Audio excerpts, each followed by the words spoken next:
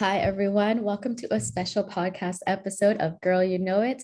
Today, I will be doing a solo episode, and it's an exciting episode. And I will be interviewing Alunike, who plays Tony Shakur in The Revenge of the Black Best Friend, and Motion, who is the producer and also writer on the show. So let's get started. Let me know who you are, how are you part of the show, and yeah, how did you get involved? You want me to go? Okay. Yeah. All right. My name is Olunike Adeli. I'm an actress. I play Dr. Tony Shakur on Revenge of the Black Best Friend. And how I got involved is initially it was an audition that my manager had gotten, and he was like, "This is really fun. This is great." And of course I agreed. And so we recorded it as if it was already filmed, kind of deal, right? And then we heard back from Amanda Paris, who, one of the creators, and yeah, the rest was history. Because what happened is that we went into a pandemic, and we had to secretly film it for the pitch of it within the pandemic, and it literally was just me and a cameraman with Amanda on a Zoom. And yeah, she created, her emotion created this fantastic character that I was able to just play in. And a lot of it was improv too, when we recorded it for the pitch. And so it was just about when can we get to shoot that. So that's how I got involved. And I really love that, because they said there couldn't have been anybody that played Tony Shakur than me. And I'm honored by that. Amazing. Thank you. Yeah, I agree. You played an amazing role in that. I think that every episode I was like, wow, like you just kept evolving into this different, like if every time there was a different thing that you had to do, I'm like, wow, you just played it so well. So I agree. We're definitely perfectly cast for that. Motion, what about you? Yeah, well, I am a writer on Revenge of the Black Best Friend. I'm also one of the co-executive producers, and had the great opportunity to also work really closely with the writers through running the writers' room, and working with Amanda to bring the scripts to life with our other two really amazing writers, Seneca Aaron and Kiwi Lynch. And it was great to have an all Black writers room, and really dig into the stories and the characters, and our own our own backgrounds of what everybody was bringing to the table. And I think that it really came into an amazing cohesive piece that's also unique and different, and you definitely hear the different voices. So working on the writing side has been an amazing experience. Thank you so much for sharing. So what is the show about, for those of them who have not watched the episodes yet? Well, yeah, well, it's a story about or show about Dr. Tony Shakur, who is a self-help, what you call a self-help guru for Black actors, and who's advocating for Black actors in the film and television industry.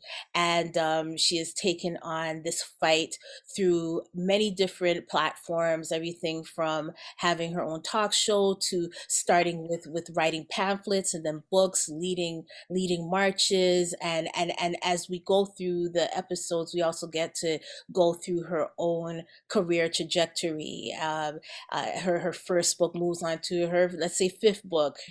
What was at the beginning a book that was only read by, let's say, Black actors and passed on between Black actors, is now being accepted or sought after by the mainstream, and everybody is trying to get on the Tony Shakur bandwagon. So we watch her in many different scenarios, which was really fun to explore and write, but also really close to home for not only the actors but anybody who's involved in television, film, entertainment, the arts, culture, culture, living and life here in Canada, as you're dealing with, different states of otherness and different states of marginalization, but also, really fighting to move things forward and to have a voice. And this is one of the examples of that. Yes. So do you feel, so how did you both get into the film industry, and how did writing it, playing it, how did it affect the way you played the part or even wrote the part? Because it was something that you drew on, as you just kind of said. Is there something that for you, when you entered the film industry, like, okay, this is something that would be perfect for me? Did you enter the film industry knowing there's going to be discrimination and challenges? And whoever wants to start. Yeah. I mean, I am a bit of a junkie for not hearing the word can't or no. Just, I don't hear those words. And really, my family was the ones that were mostly like, no, this is not the avenue. This is not what we do. We are from the academic world. My mom's Jamaican, my father's Nigerian. So everybody's just highly educated. Doctors, lawyers, you name, that's just all they see. Engineer, that's it. And if you're going to do anything other than those, it's being a nurse, right? And so I rejected that whole idea and went to school anyway. I mean, I remember even my uncle said to me, if you're not Halle Berry right now, then you shouldn't be pursuing something. I said, what? Like, wow, we are not the same people. But I went to theater school and I came back, and of course I knew there was challenges, but I also knew that I was going to do what I was going to do anyway. I already ordained myself as going to be successful, and success did not equate with finance or fame. It was just to dare to do what I wanted to do. And so, yes, there was lots that I drew on, because when you hear like the word sassy constantly and they're looking for a Black person, it's very frustrating, because I'd rather be sent out for something that a white male is going to go out for, right? There's no reason why I can't play that role, because we're just as driven, or even more, because that position is usually given to them and not given to us. And most times we're better at the role than they are, right? So that was my driving force of like, I'm going to topple what this is. I'm going to dare to defy the odds against me. And if there were any odds against me, it was me placing it on myself, the limitations. So I drew on all of those things. Or when someone even comments and saying you're too exotic, and really they mean too Black, right? I just kept going, because I came from strength anyways. And now I get to use it in the art, and which is incredible. Or even acting teachers, you're like, oh my God. Acting teachers were probably the worst, because they failed to do it themselves. Right. Mm-hmm. Oh, that's a good point. Mm-hmm. Yeah, it's really interesting, because that also relates a lot to writing. It moves from both the performance, but also those who are the creators being told what types of shows or what types of characters will be palatable to this audience, or a wide audience, being told what type of voices will be able to be understood, or backgrounds, or can we make this a little bit more generic, even as simple as looking at the city that we live in for so many years. Like, you'd be writing and it'd be like, well, we have to make a city that is sort of anywhere USA, so that people, no matter where they are, will be able to understand the setting.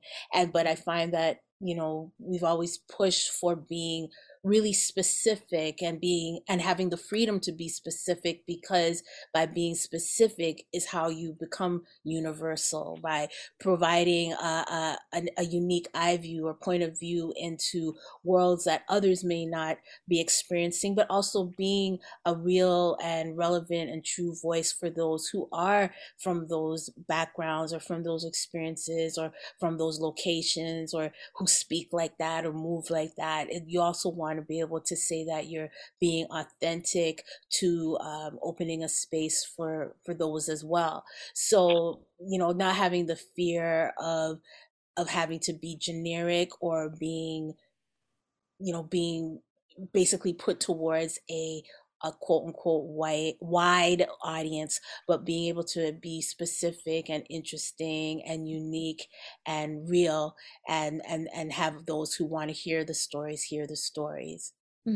Yes, that's so true. And I appreciate that you were able to tell that story within the show, because even though I'm not in the film industry, there's so many things that were happening in certain episodes that I even relate to, being in certain job positions where, you get to experience the discrimination or the stereotypes or people stealing your work, or things like that, because that just happens in everyday life for a lot of Black women. And so I think that makes the show so relatable, that it's not just focused on this part, but our everyday lives. We experience this all the time. And so I really appreciated that part about the show. And so, Motion, how did you get your name Motion? And I know back in the day you were a member of the Unity Force, helping and educate Black youth in Toronto. Can you touch a little bit on that? And did that help you write the show, or did that kind of spur you into writing the show? Okay, yeah, that's an interesting question. Well, Motion is a name that I've had for a really long time. As a MC, that's been my name since I started MCing, and also, and then as I also incorporated poetry and spoken word performance through, everything from theater and now to film and TV. Motion is how a lot of people know me, and it was a name that was, chosen, really carefully, because it was a time of. It's interesting you connected to Uniforce, because it was a time of movement and a time of trying to, find out about ourselves, trying to. Like educate ourselves, and get to know about our Blackness and Black culture. And Unity Force was, a big organization, or a big part of my life, when I was growing up, because it was youth coming together to get educated, to read Malcolm X together, to support when the demonstrations were taking place on the road, or even to speak at hip hop concerts like KRS-One or Public Enemy and things like that. So it was, a real crossover between like the hip hop culture, but also the way hip hop was also looking at self-education, and dropping jewels, and trying to get that higher consciousness. So Motions are built out of that name, and that's how I'm known. Some also called me Wendy Motion Brathwaite. And yeah, and how I actually started to get into film, and is through storytelling, is through from writing lyrics, and recording and telling stories in over beats, and then more telling stories over, sometimes a cappella, sometimes just, internally with live music, as well as with DJs. But it's the storytelling, the constant writing, and expressing, my life, my observations, the experiences that were going on, looking at the world, looking at the community, look at society. And but what was interesting is when bridging into having the chance to now write for other voices, for other people to say my words, was a real experience, was a really great experience, and a different one too. But first when I went into what's it called, Obsidian Theater, into the playwrights unit, and I'd heard about this thing. I was like, okay, I want to learn how to write dramatically. And I sent a play that I'd written, and I sent some poetry and some lyrics and things like that I had.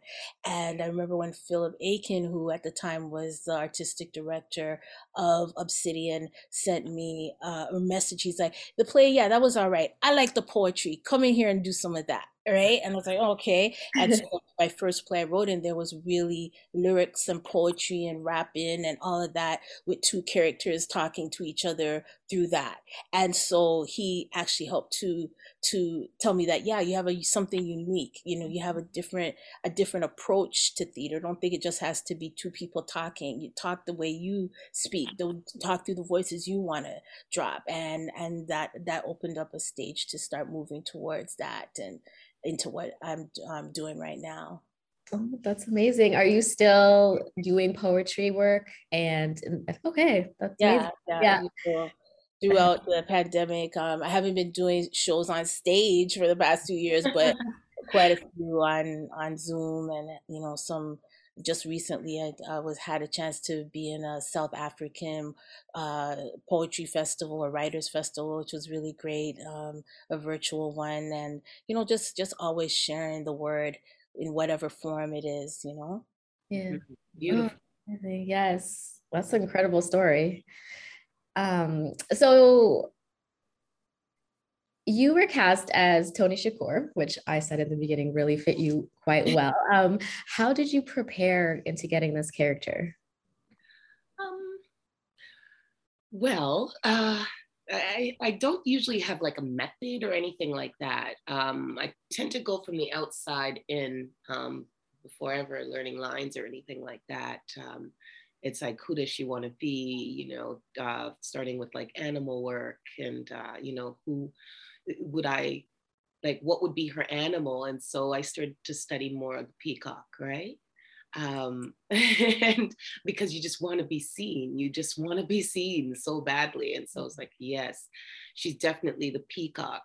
And then just study the mannerisms of the peacock until eventually you stand it up into human form, but still have animal elements. And then from there, it's just, you just ask yourself questions, and then you see what the similarities are, and then you see what the differences are. And there's just so many aspects that goes into, and what's her cadence, what's her voice, and then really do some deep work on how I was affected by the industry, and it tells some truths, right? Because then if I don't tell my truth, then you won't be able to see Tony's truth. And like at the end of the day, there's a duality in human beings, right? So yes, she is helping her community, but at the end of the day, she wants to help herself. She wants to say F you to a system who has forgotten her. And if she's going to make money from that, she's going to. So she becomes a part of that exploitation, because she feels she's owed. And so, yeah, those are the constant truths that I have to admit to myself in order to get into the role of her. But ultimately, she does want to do good, but she's human. She's human. And yeah, that's how I prepared, really. And also asking people, like, what do you think about me? And that's a hard pill to swallow sometimes when you ask people, like, what do you see, or give me 3 words that describe me. And then whatever I get, I add it to the character. Right. And then just play it. After all of that research, you kind of just let it all go, and you see what you find in the moment, so you can keep it very present.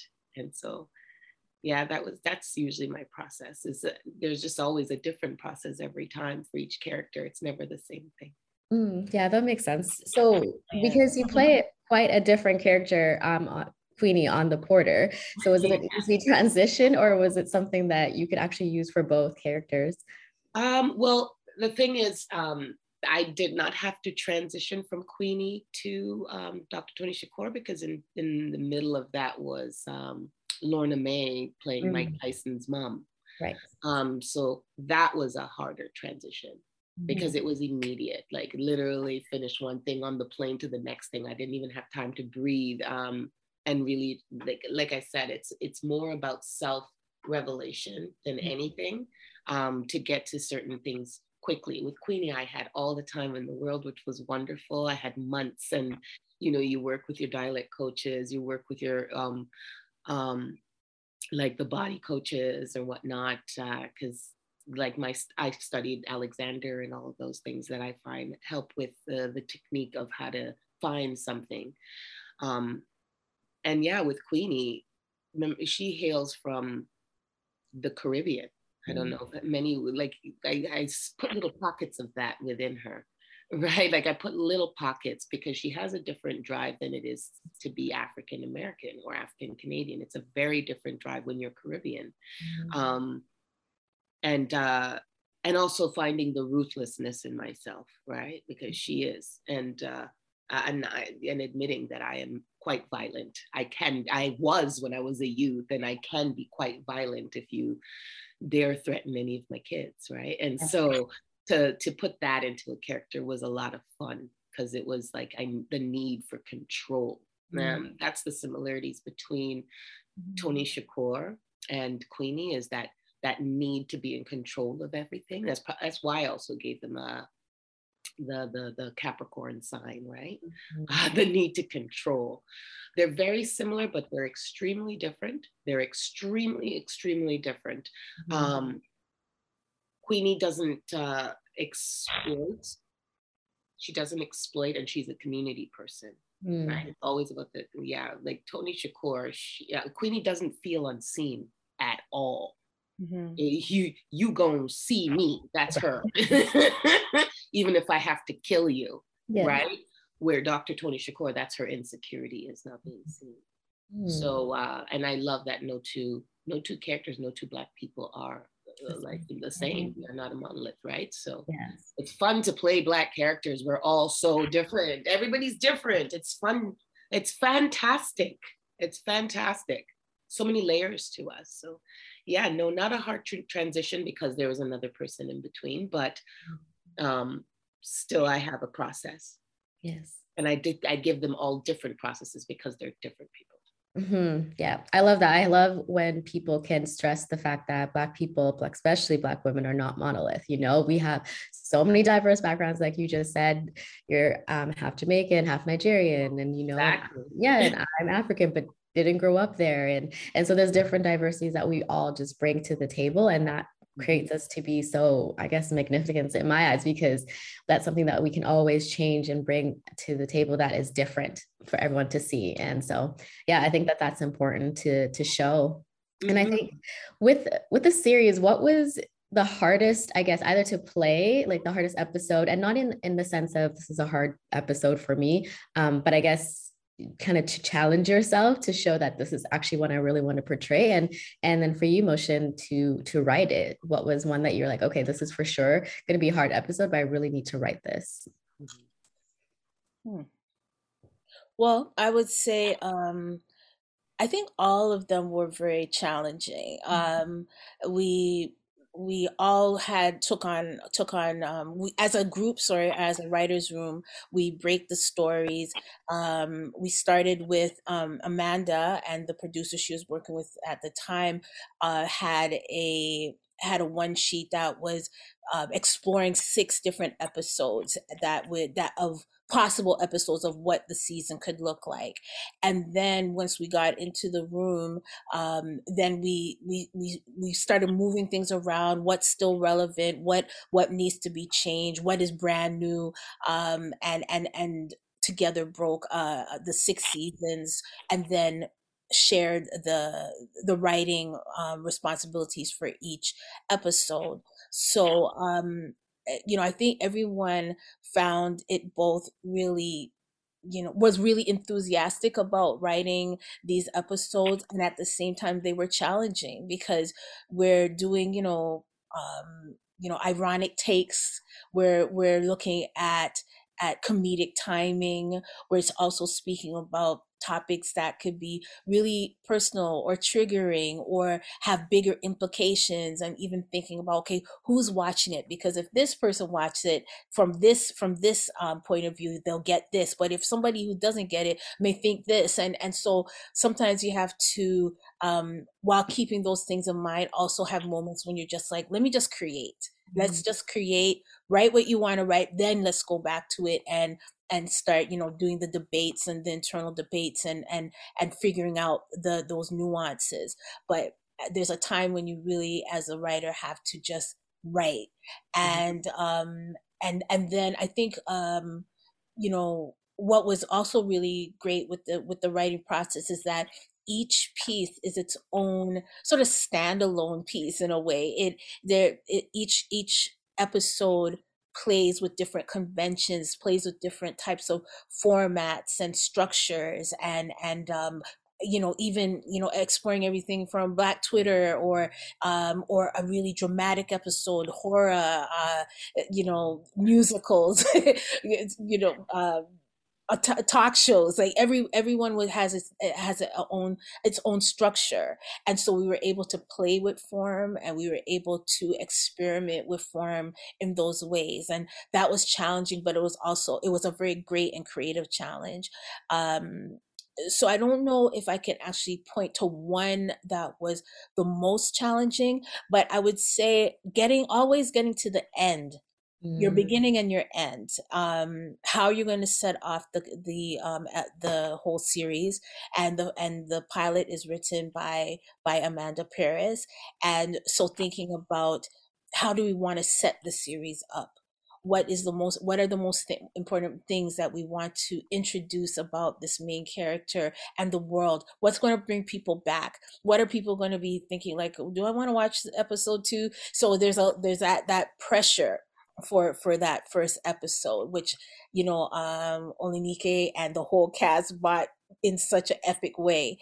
And then you have something, when you look at the two bookends, the 6th episode of the finale is so different, and really is tying together all the things that seemed like they were these separate spaces, but then in the finale, then which Amanda really put her chops into bringing that together, and it took a while to really figure out how do we want this season to land, but also how do we want to feel about Dr. Tony Shakur at the end of the season, and what are we saying about everything that we've been through together as creators, as well as the audience watching it by the end. And so we also have Kiwi Lynch, who took on the 4th episode, which is very which is also very epic, and was if I remember, it was directed by Jerome Cruen, where they're taking on the Black sidekick roles, and but they take it also into a whole other atmosphere, very comic booky and action and adventure, and then Seneca Aaron taking on sort of reality TV and stereotypes and tropes, and with the Thug Race, which was also a great episode to work on, and then the 2 that I wrote, which are looking at the Dr. Tony Shakur show. Now I understand the Olenike, the whole thing of the peacock. I totally get it now, right? So it's always amazing to listen to such an amazing actor like you just talk about how you get into these characters, because now as we're writing them, we're even thinking deeper into knowing your process. But yeah, so looking at her talk show and on cable TV, and then when it gets syndicated, and then next thing you know, we sort of have a standalone episode, which is taking a sort of Get Out look at a Black actor who's the first to die in a horror film. So they're very comedic takes on things, but like we said before, can also be very real. They can be very triggering, very authentic real experiences that people go through, and many of those who acted in the show, I'm sure Olenike would also attest, can say that they've experienced these things, and as writers and creators we have as well too. And so it's that type of a journey that we wanted to take you on until you get to the last episode, which is when you're questioning everything, questioning everything, and as Amanda put it, what happens when your cause becomes your brand, Right. you Yeah. know, and that's a very, Yeah. you know, challenging, difficult, interesting space to be. And yeah, we'll see where what questions the audience is left with after that. Mm-hmm. Mm. Yeah, because then you went, yeah,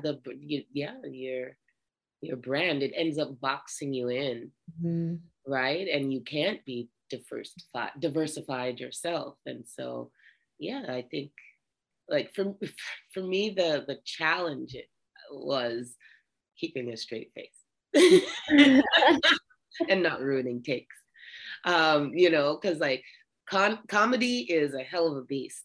And though I'm familiar with it and I love playing in that world, it is like, it felt like summer camp, you know, it felt a lot like summer camp because first of all, I got to work with a lot of people that I've always wanted to work with, but when in the industry, somehow they figure that like it can't, you there's a quota when it comes to how many of us they're going to hire for a project. It's ridiculous, right? And so this opportunity gave all of us an opportunity to work together and really kind of put out firework. And so you get us all in the room and we're laughing our heads off constantly, or even sometimes not even focused when they're saying actor, like, come on, guys, we're gonna get serious because we just want to be around each other. We love each other. We respect each other. We've known each other for eons because we've been all struggling together, right?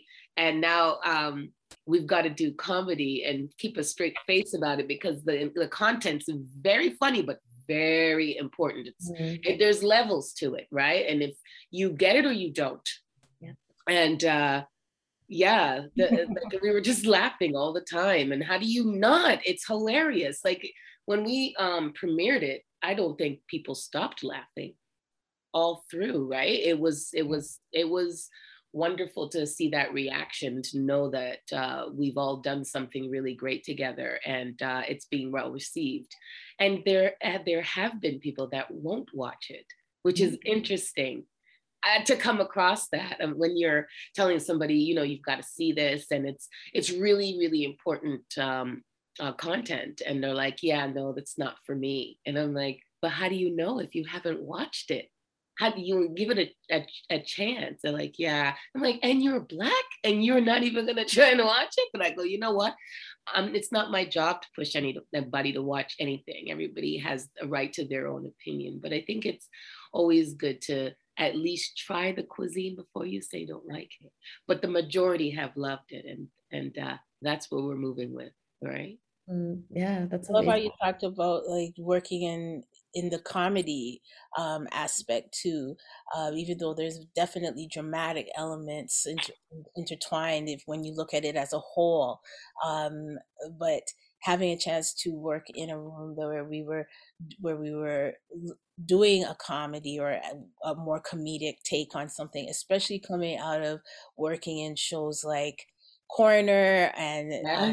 Town. Like I've been working on shows that have a body in every, you know, a dead body in every episode, and you know, or you know, a serious legal case, and you know, and then now on Porter, you know, where we have all types of racism and and you know, gunshots and bodies and Right. you know, and but also an amazing like historic take on like 100 years ago and what Black folks were doing in this country, which is really great to be able to Yeah. work on those. And you know, but all very dramatic rooms. And now you know, so they're sort of taking that experience and getting a chance to also sharpen the comedic chops has been really great. And you know, and exactly like what you said, that there's working with those who either you've always wanted to work with, or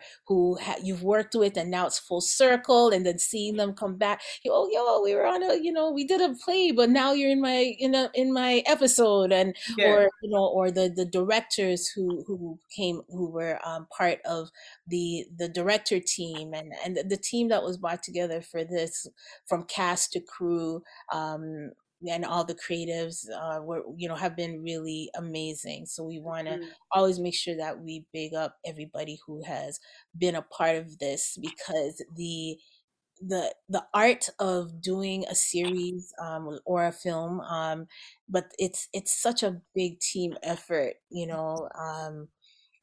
from the creative mind, in this case of Amanda Paris, and then bringing together your writers, and then just building outwardly towards your actors, and then everybody who's on set, and creating the looks and the scenes, and it's hundreds of people come together to make this art form. So it's not an easy feat to know that we've reached here now. It's showing, and people can go and binge it, and hopefully continue to spread the word. Mm. Do you find that the show was hard to get picked up by executives, just like it was in the episode Never the Hero? Or it was actually something that, okay, we've been looking for this. We wanted diversity. We wanted a new story.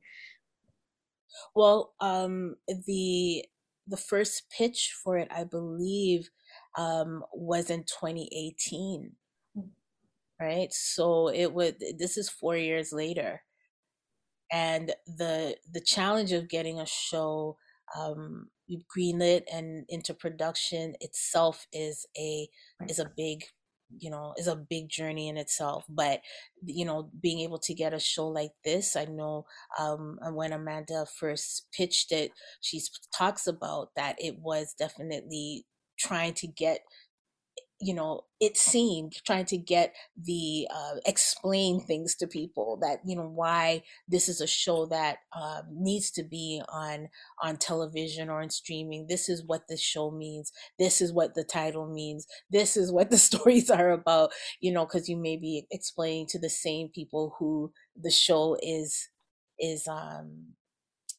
talking about in many ways, right? So, but as good things have it, it eventually did get greenlit and went into production and post, and now we're able to see it. And it just shows that you just have to keep on knocking down doors, but also don't wait for doors to be knocked down before you're creating, right? And before you're doing all that you can do, to all that we can do to get our stories seen. And if it can't be on this platform, you go to another platform. If it's not picked up, we find a way to do things independently. If it's on a stage first, then it's on a screen. Whatever way, it could be an audio play, it could be an audio film, it could, whatever ways that we can find. We've never stopped sharing our stories, so we're not going to stop now. We just have to find all the creative ways and tools that there are and platforms that there are to get them out, whatever scope it may be, both the large 2-hour films, or the podcast, or not the podcast, but the web series or short form series. There's many different ways that we can do so, and are doing so. Yeah, and unfortunately too, like the passing or the murder of George Floyd has really kind of helped the industry to be prompt of the kinds of content that they're willing to put out, and because that was on a global stage, and that humanized someone to watch that, and it devastated our community. And so if whatever help that you want to give us, to put our stories out, because like now it's like we need to see more about you. Would have been nice knowing more about that gentleman, right? That was a life lost unnecessarily. And so here we are we're still the original storytellers. We're here to tell our story, and people were willing to listen. So I'm pretty sure that opened quite a bit of doors for Black creators to finally walk through with a little more ease. Right. Yeah, no, that makes sense. And how do you feel this series will impact the Black community? Ooh. well, they're gonna see themselves. That's, I guess, how do you hope it does? Well, that's all you hope for is Yeah. to be able to have representation that, oh yes, like I can relate, and hopefully I hope that it creates more. Yeah. You know, that's all we want, is that it inspires to create more. And so that's how I hope it's received. Yes, 100%. You know, we have, for instance, directors who this is their first episode of television, or we're in a, it's a way that can be providing a space for future showrunners, or for continued growth within the writing side of the industry, getting the faces out of actors who may often be on the sidelines, and then but now they're being put on the front of the screen here, and so there's absolutely no excuse to say, oh, we didn't know, we don't have enough, or we can't find, we couldn't cast. Like, yeah, you can, yes, you can, but also we can, we can, we know, oh, these are some people we can pull in for projects. These are somebody who I could work with to pitch a new show, or building up new and future teams and creative teams and partners and collaborators. So this is just one way of pulling in, like we said, it could be 100 people who are now getting a chance to work together, and may work together again, in different aspects. But it's a big industry, but it's not a big industry here. So you will cross paths again, and we can pull in people. Yeah, I know. Oh, I know a makeup artist. I know a hairstylist who can work with Black hair for this major production or whatever. A lot of it was word of mouth and building networks. And it's important that every time that we do this type of work, that we continue to build the network and the careers of each other, and support each other in all that we do. Mm-hmm. Yeah, that's so true. And I always have this conversation, because being in Vancouver, everyone's always like, there's no Black people, but it's not true. We're here. I mean, if we were able to create a whole collective, and hundreds of women are showing up to events, there's no excuse anymore to say, I don't know how to hire a Black woman executive. I don't know how to hire this. I don't, like, here's your list. Here are your people. And I feel that people are starting to see there's no more excuses to make that comment anymore. And even working on the BLK, the origin story with Suds and Jennifer, it was interesting to even see that, them going across Canada. And it's the same thing. There's no more excuse like that. It's not something that you can say anymore. And I think you highlight that so well in the show too, of recognizing that we can't use that as an excuse anymore. There's so many people out there who are really telling the stories really so well. And not like, we need to start giving people a chance to start telling those stories, because it is needed, and everybody has a story to tell that it will impact someone in our Black community in a different way. And so, like we talked about, not being monolithic, it's going to affect us in a different way. So yeah, I appreciate so much what you've done for writing this series, acting in this series, and my husband and I both really loved watching it together and just kind of talking about each episode. And so thank you so much for just even allowing that space for that to be there. And I don't know, do you have any last words for people who haven't seen it? And is there going to be a second season? Well, I hope so. I really hope so. It would be disrespectful if there wasn't, disrespectful. We're bringing joy and awareness, and I hope that it keeps going. And but even if it doesn't, Motion and Amanda are going to keep going, and they're like pioneers in our community that are fighting for a cause that's bigger than themselves. And they're creating content that is fun and fresh. It's very new, and it's important. And they're not going to stop doing it. So we're always going to have stuff that we we can expect from them to move our Black community forward. And I think it's wonderful to know that we have advocates like that for the art. And I'm not nervous. I'm not nervous because I feel like we're all in good hands. So, shout out to them for that. But yeah, I'm going to put that in the universe, and I'm going to ask God that's going to happen. Yes. Because I'm finally getting to do content that means something to me. Love it. I love that. Yeah, and definitely the same to the superstar here. We've been talking about in the past maybe 3 years. We've now had a chance to work on 4 projects simultaneously. Achilles Escape with Charles Officer, and we've done some other ones, and now with Revenge of the Black Best Friend. And one thing that also came to mind as we're looking forward is that I'm feeling that this is also opportunity to be shining light on those shows who over the past maybe 20 years have really kicked down the doors to make this show possible, like looking at, anywhere from Trey Anthony's show of comedy to like Lot of Mercy back in the day, there's been a few and that have grinded, in the sea to be able to be seen. And now, Digstown, and one of the first shows to feature a Black woman lead, and also highlighting Nova Scotia. And now with Porter, with this, oh my gosh, like really epic, beautiful, cinematic, dramatic show, and all those Black actors and story makers who are out there in the other shows that are taking place and making putting our faces out there on the screen and our pens on the paper. So we just have to keep on going back, binge watch those shows, see where we're coming from, so we know where we're going. Yeah.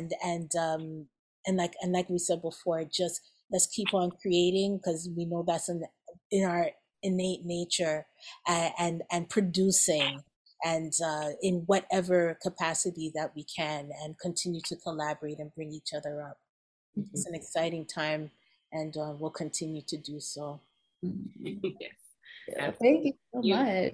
Yes, that was beautifully said. And it's true. Continue to collaborate and creating, like that is right there. That's perfect, because, and I think that's the challenge sometimes for some people that I know that are creators, is you kind of feel alone, and then you don't realize that you can collaborate in your storytelling, and you both have different gifts and different things you can offer. So it's a great reminder for a lot of people. So thank you so much for coming onto our podcast. It's been a pleasure and an honor to hear your stories and for you to share everything that you did share. And I'm excited for people to hear this episode. I'm excited for everybody to watch the show if you haven't yet. I mean, if this doesn't inspire you to watch it, I don't know what does.